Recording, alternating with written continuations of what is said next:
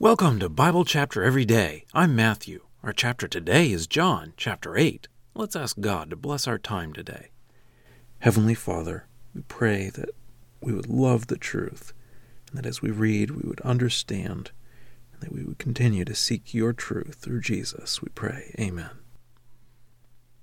John, chapter 8. But Jesus went to the Mount of Olives. Now early in the morning he came again to the temple courts, and all the people were coming. And he sat down and began to teach them. Now the scribes and the Pharisees brought to him a woman caught in adultery, and standing her in their midst, they said to him, testing him, "Teacher, this woman was caught in the very act of committing adultery. Now in the law Moses commanded us to stone such women. So what do you say?" Now they were saying this to test him, so that they would have an occasion to bring charges against him. But Jesus, bending down, began to write with his finger on the ground, taking no notice. And when they persisted in asking him, straightening up, he said to them, "The one of you without sin, let him throw the first stone at her." And bending down again, he wrote on the ground. Now when they heard it, being convicted by their conscience, they began to depart one by one, beginning with the older ones, and Jesus was left alone, and the woman who was in their midst. So Jesus, straightening up and seeing no one except the woman, said to her, "Where are those accusers of yours? Did no one condemn you?" And she said, "No one, Lord." So Jesus said, "Neither do I condemn you. Go, and sin no more." Then Jesus spoke to them again, saying, "I am the light of the world. The one who follows me will never walk in darkness, but will have the light of life." So the Pharisees said to him, "You testify concerning yourself. Your testimony is not true." Jesus answered and said to them, "Even if I testify concerning myself, my testimony is true, because I know where I have come from and where I am going. But you do not know where I have come from or where I am going. You judge according to externals. I do not judge anyone, but even if I judge, my judgment is true, because I am not alone, but I and the Father who sent me. And even in your law it is written that the testimony of two men is true. I am the one who testifies concerning myself, and the Father who sent me testifies concerning me." So they were saying to him, "Where is your Father?" Jesus replied, "You know neither me nor my Father. If you'd known me, you would have known my Father also." He spoke these words by the treasury while teaching in the temple courts, and no one seized him, because his hour had not yet come. So he said to them again, "I am going away, and you will seek me, and will die in your sin. Where I am going, you cannot come." Then the Jews began to say, "Perhaps he will kill himself, because he is saying, 'Where I am going, you cannot come.'" And he said to them, "You are from below, I am from above. You are from this world, I am not from this world. Thus I said to you that you will die in your sins. For if you do not believe that I am he, you will die in your sins." So they began to say to him, "Who are you?" Jesus said to them, "What I have been saying to you from the beginning. I have many things to say and to judge concerning you, but the one who sent me is true, and the things which I heard from him, these things I say to the world." They did not know that he was speaking to them about the Father. Then Jesus said, "When you lift up the Son of Man, then you will recognize that I am he, and I do nothing from myself, but just as the Father taught me, I say these things, and the one who sent me is with me. He has not left me alone, because I always do the things that are pleasing to him." While he was saying these things, many believed in him. Then Jesus said to those Jews who had believed in him, "If you continue in my word, you are truly my disciples, and you will know the truth, and the truth will set you free." They replied to him, "We are descendants of Abraham, and have not been enslaved to anyone at any time. How do you say, 'You will become free'?" Jesus replied to them, "Truly, truly, I say to you, that everyone who commits sin is a slave of sin. And the slave does not remain in the household forever. The Son remains forever. So if the Son sets you free, you will be truly free. I know that you are descendants of Abraham, but you are seeking to kill me, because my word makes no progress among you. I speak the things that I have seen with the Father. So also you do the things you have heard from the Father." They answered and said to him, "Abraham is our father."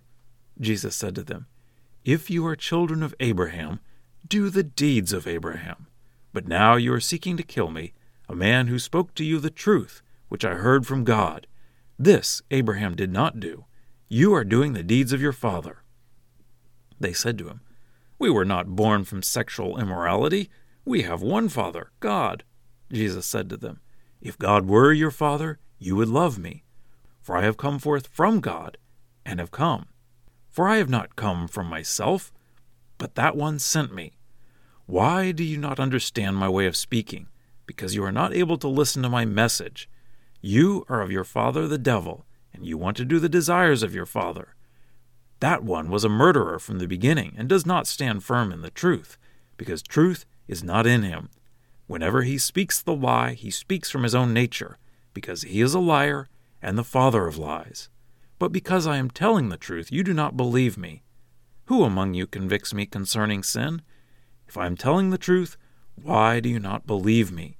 The one who is from God listens to the words of God. Because of this you do not listen, because you are not of God." The Jews answered and said to him, "Do we not correctly say that you are a Samaritan and have a demon?" Jesus replied, "I do not have a demon, but I honor my Father, and you dishonor me. But I do not seek my own glory. There is one who seeks and judges. Truly, truly, I say to you, if anyone keeps my word, he will never experience death forever." The Jews said to him, "Now we know that you have a demon. Abraham and the prophets died, and you say, 'If anyone keeps my word, he will never taste death forever.' You are not greater than our father Abraham, who died, are you? And the prophets died. Who do you make yourself to be?" Jesus replied, "If I glorify myself, my glory is nothing. The one who glorifies me is my Father, about whom you say he is our God. And you have not known him, but I know him. And if I were to say that I do not know him, I would be a liar like you. But I know him, and I keep his word. Abraham, your father, rejoiced that he would see my day, and he saw it, and was glad." So the Jews said to him, "You are not yet 50 years old, and have you seen Abraham?" Jesus said to them, "Truly, truly, I say to you, before Abraham was, I am." Then they picked up stones in order to throw them at him, but Jesus was hidden and went out of the temple courts. Well, that's the reading. Let's dig in. The story of the woman caught in adultery is almost certainly not originally in John's Gospel. Some manuscripts include it here with an asterisk, some put it at the end of the book, and one has it in Luke. So it seems like people wanted this story kept, but it wasn't originally in what John recorded. I think most likely that it is recording an event that really happened. The scribes and the Pharisees bring a woman caught in adultery to Jesus to test him. No mention is made of the man, but if she was caught in the act, there had to be a man.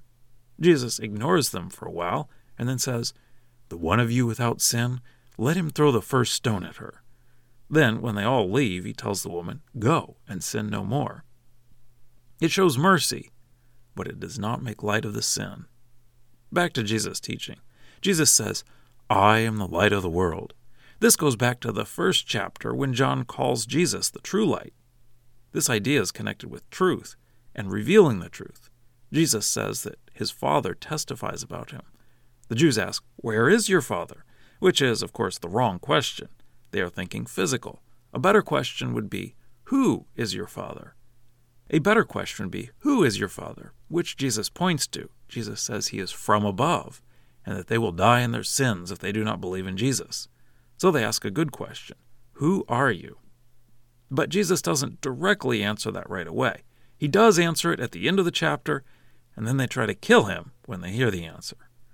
Jesus says they will recognize when they lift up the Son of Man. He's talking about his crucifixion, probably including the resurrection, and that will finally prove his claims to being God. Jesus says the truth will make you free. They think physical and say they aren't slaves. Jesus says they are slaves to sin. But he says the Son can make you free. They argue that they are sons of Abraham. Jesus says they are not acting like sons of Abraham because they want to kill Jesus. Then they say, "We have one Father, God." Jesus says, if that were true, they would love him because he came from the Father. Then he says their father is the devil. The Jews would call someone a son of someone or something if they were like that someone or something. In the book of Acts, we read about Barnabas, which is a nickname meaning son of encouragement. So the Jews are claiming to be like God, and Jesus says, no, they are like the devil.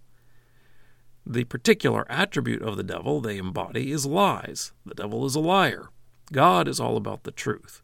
Jesus is bringing the truth, but they want to cling to lies. They naturally feel insulted and respond by insulting Jesus. They say, "Do we not correctly say that you are a Samaritan and have a demon?" They talk about Abraham, and Jesus says in verse 56, "Abraham your father rejoiced that he would see my day, and he saw it and was glad." They argue that Jesus isn't old enough to have seen Abraham. Verse 58, Jesus said to them, "Truly, truly, I say to you, before Abraham was, I am." That is a clear claim to be God, so they try to kill him. In the story of the burning bush in Exodus 3, verse 14, "And God said to Moses, I am that I am. And he said, So you must say to the Israelites, I am sent me to you." So Jesus is claiming to be God. He is saying he always existed. And now for a deeper dive. What do you think about the story of the woman caught in adultery? If it wasn't originally written by John, why would God allow it in the Bible? God used people to write the Bible, and he used people to copy the Bible, and he used people to translate the Bible that we can read in English. And the people that did all of those things were not perfect, but God used them to bring his word to us today. We have to wrestle with a lot of things in the Bible.